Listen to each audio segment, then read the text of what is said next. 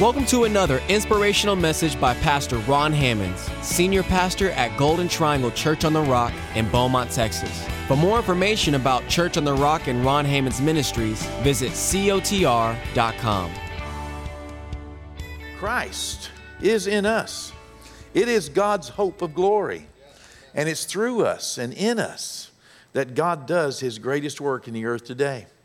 That is His plan. We are the best He has. Isn't that amazing? Look around.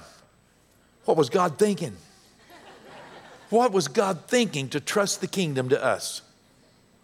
You know, all across America, tonight, people just like us, no better than us, no worse, just like us, are worshiping God in church, and we are the best that He has.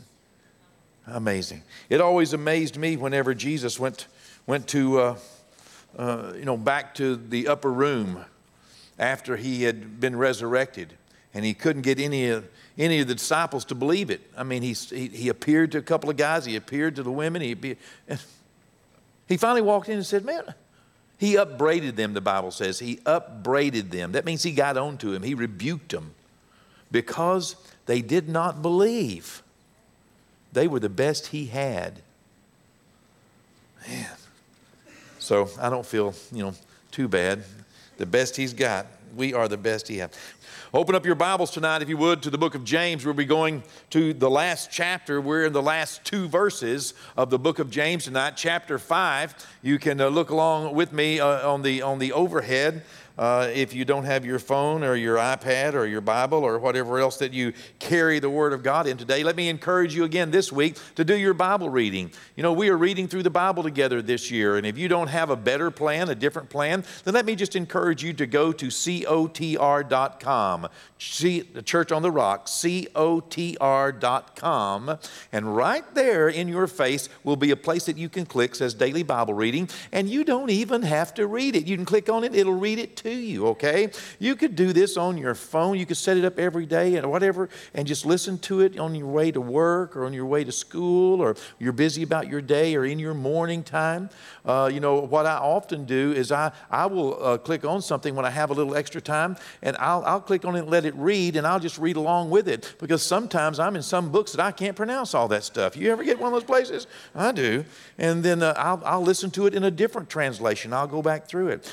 This year, I have a personal goal this year in reading through the Bible of doing it a little bit different than I've done it in past years. I try to mix it up a little bit so, it won't get old and cold. And this year I'm reading one book of the Bible every week, and some weeks I have to read two. I'm a little bit ahead I've read more than one per week for this year. And I'm right smack dab in the middle of Deuteronomy right now, and I'm just loving it.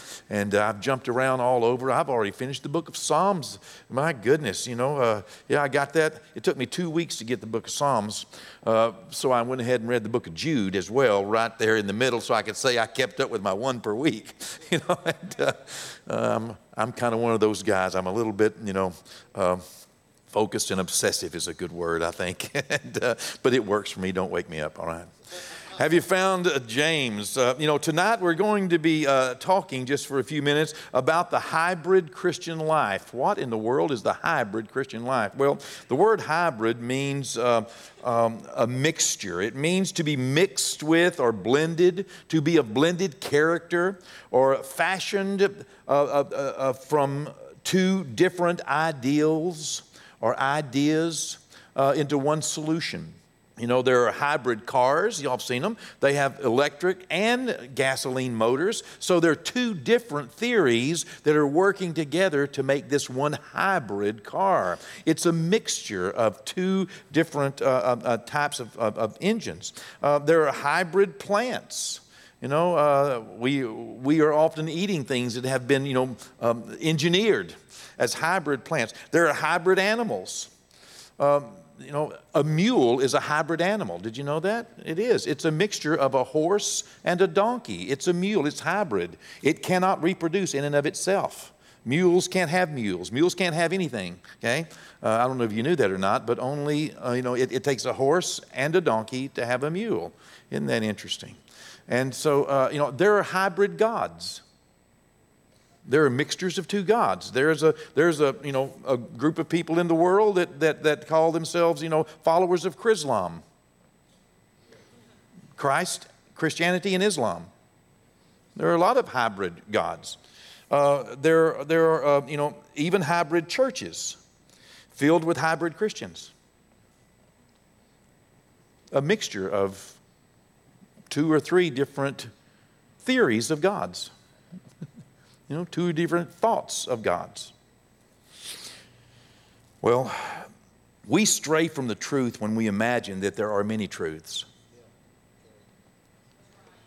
And when we believe that the truth is subjective, or that the truth can be mixed in such a way to validate what we feel, or to validate our experiences, or to validate what we want, then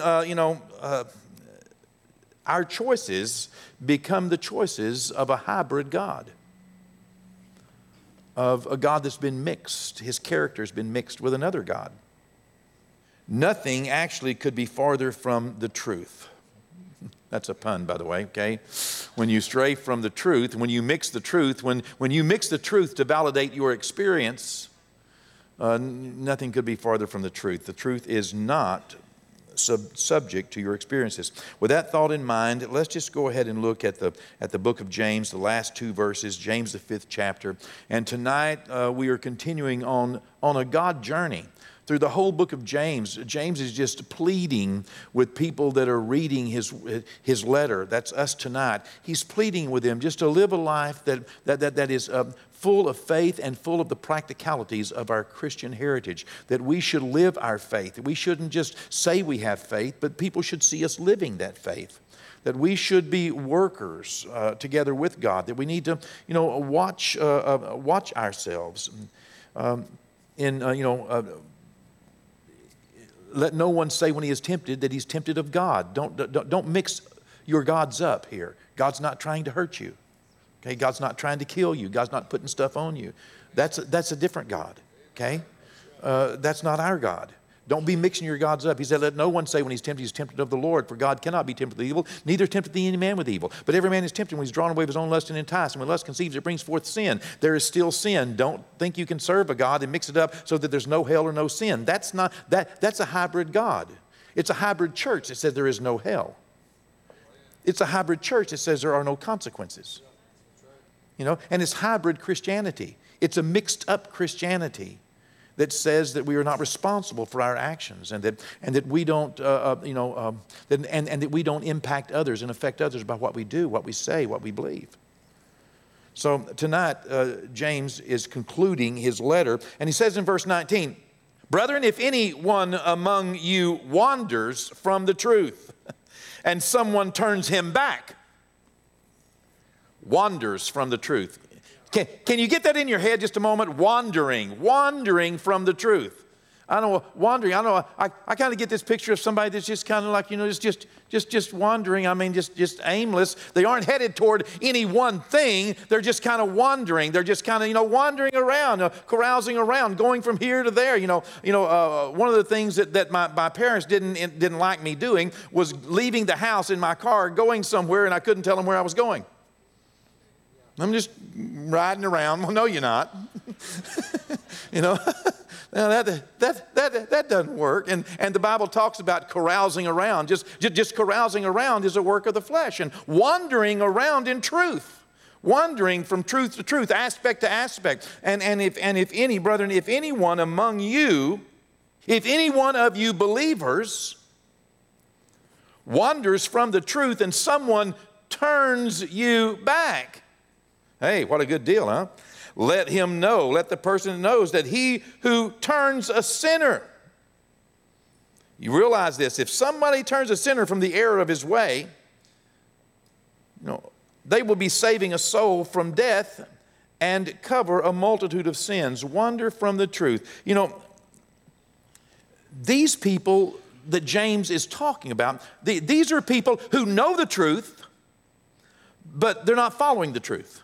The truth is not their goal. The truth is not their focus. The truth is not where they're headed. It's not their destination. They are just kind of going in that general direction. They're kind of walking along with people who are in the truth, but they're kind of wandering around, in that adventure, in that journey. And, what is the truth? I mean, what is the truth? If anybody wonders from the truth, what is the truth? Jesus is the truth, okay? Jesus is the truth. And if you wander around and wonder, you'll end up, if you're not watchful, in sin, in error. Jesus is the truth. His will is the truth. His word is the truth, and His way is the truth. It's the focus and the aim of our life. Almighty Jehovah, the God of creation, is not afraid of you or me worshiping a false God. He's not afraid of us worshiping or serving a different God. He is more concerned about you and me. He's more concerned about us thinking that we are, that we think we're serving Him when we're not. He's not afraid of you worshiping another God. He's more concerned about you thinking that the God of your own making is Him. I have scriptures that we're going to read so you can see what I'm talking about. I'm trying to pre-explain them before we get there so that you'll know, what you're looking for when you get there. One person wandering from the truth, it is proven that one person can influence others to think the same thing, to wonder the same thing. We can influence other people to stray from the truth and to wander. Fashioning a false god is right at the very top of that list of the 10 biggie don'ts. Okay? I read it today. Okay? The top 10 list with God, number 2 is don't go making other gods. Okay? Don't go looking anywhere else for a god. Don't be making other gods. The reason God addresses this matter is because it has always been in the nature of man to serve a God that I understand, a God I agree with, a God that understands me, and a God that agrees with me. That's the kind of God we want, okay? That is in the nature of man. It's in our nature. I mean, my goodness, we want to be married to somebody like that.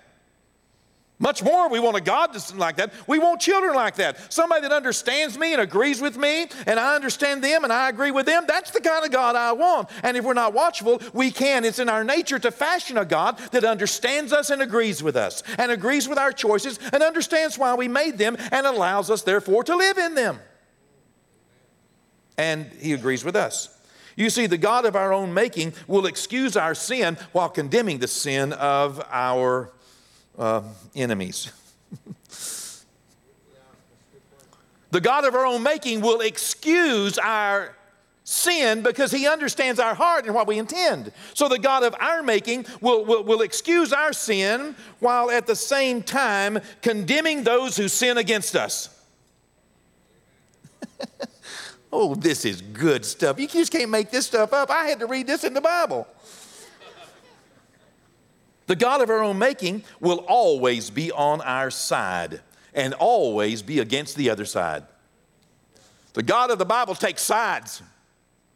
Do you know on D-Day, on the beaches of Normandy, all the Allied forces, they were in those little landing crafts coming toward the beach. There's a man who goes to church. He's normally here on Wednesday night. He made 5 landings. He drove a landing craft, Mr. Perry, and he made 5 landings that day. Do you know that inside those landing crafts, people were praying, Our Father who art in heaven, hallowed be thy name, thy kingdom come, thy will be done, earth as it is in heaven, give us today our daily bread. Do you know, I have seen the documentaries of men praying that on their knees, seeking God, and yet seen the documentaries of those Germans up there on those hills in those machine gun bunkers, praying, Our Father who art in heaven, hallowed be thy name, thy kingdom come, thy will be done, in earth as it is in heaven. Both sides praying the same prayers. You see, God has people on almost every side of every situation. But the God of our own making only has one side, our side. The God of our making is on our side. No matter what argument we're in, the God of our own making understands that we meant the best. And it may not have come off like we meant, but we meant well, so that's good enough. Okay?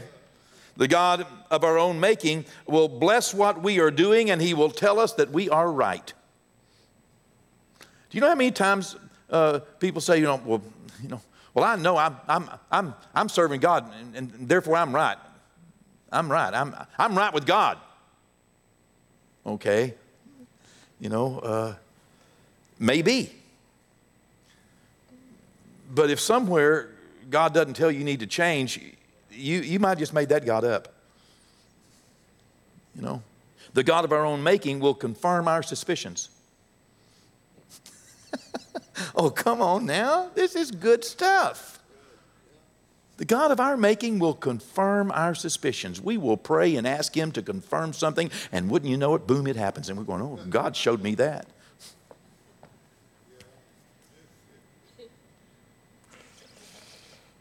The God of our making will hate our enemies. The God of our own making will agree with our conclusions. The God of our own making will champion our causes. Those are the kinds of gods that people make, embrace, believe in, hope in, pray to, and follow. But that's not a God, that's a puppet.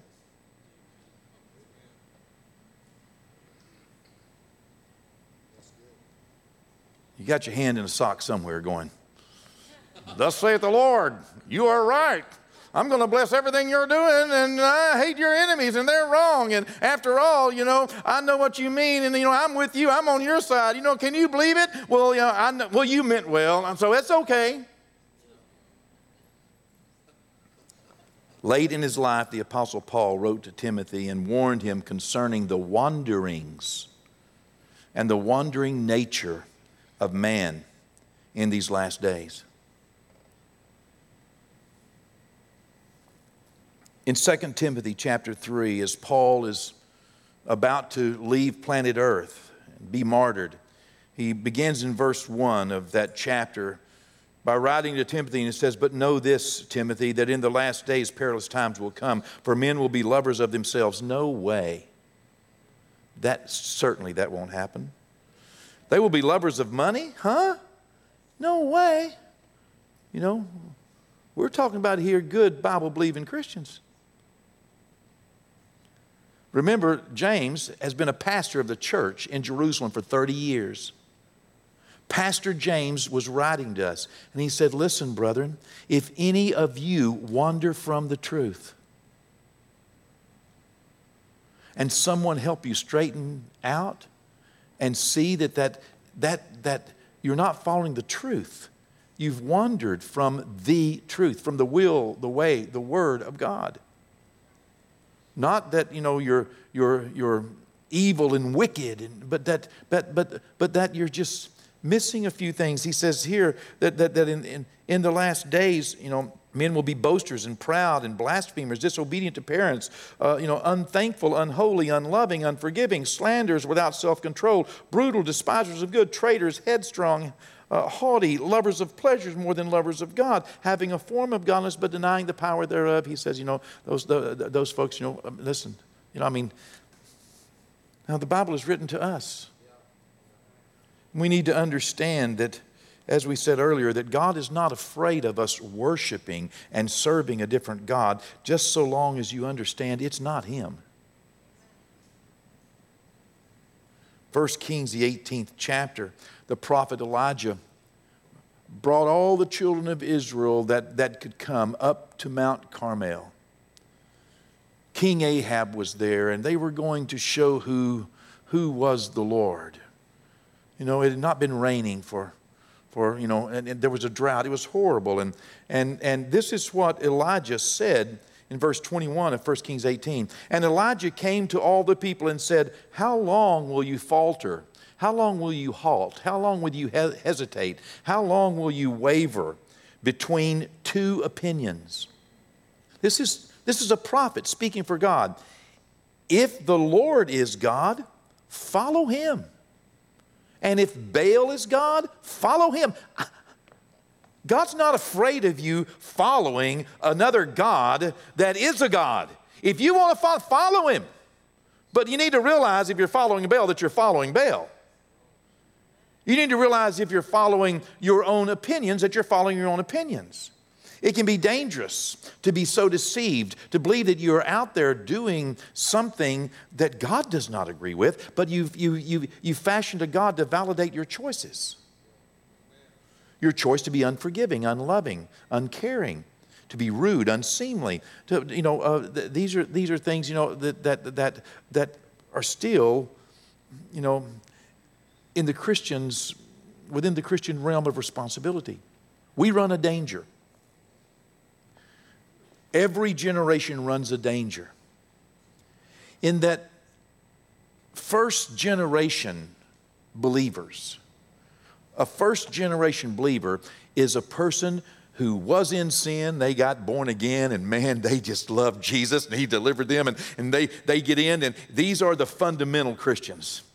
Not fundamental in the sense of being rude but fundamental in the sense of being basic. They have separated themselves from the world. They were saved from sin. They were saved from, oh my goodness, I am born again. And they are serious. They are fundamentally serious about their relationship with Jesus Christ.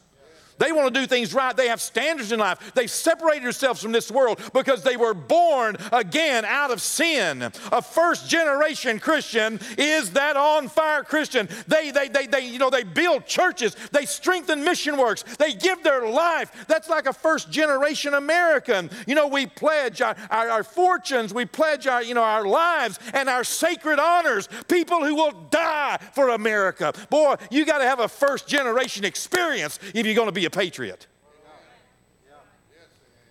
A first generation experience. That born again out of sin. A second generation experience are the kids of those people that had a first generation experience. They just kind of were just born. I was raised in a Christian home. I'm just kind of, it is here. Yeah. That's a Solomon. David went up and took the city. David fought, tooth and nail with swords and spears, and he went hungry and he went homeless, and for years he was hunted like a dog.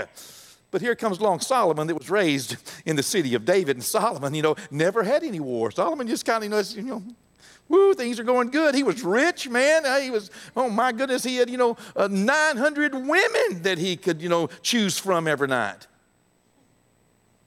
He had it going. Didn't cost him anything. His daddy paid for it. Sometimes church don't cost a generation. The first generation paid for it. Second generation experience can be less than enthusiastic. Is it making any sense? Third generation Christians. The Christians that don't have a first generation experience and end up raising second generation Christians, if you're not watchful, the third generation Christians will end up like Jeroboam. He didn't know the first thing about it and lost the kingdom. Didn't cost him anything and it wasn't worth anything to him. And so he just went and made some stupid decisions and blah, blah, blah, blah, blah, blah, blah. And the next fourth generation, they were lost as a goose. I wasn't going to give this scripture, but that's exactly what Judges, the second chapter, verses 8, 9, 10, and 11 say. That Joshua, as long as Joshua was alive, my goodness, the people followed God. And when Joshua died, and then the elders died, there arose a generation that did not know their God. And the next generation, the fourth generation, were lost as a goose. Did evil and wicked in the sight of the Lord.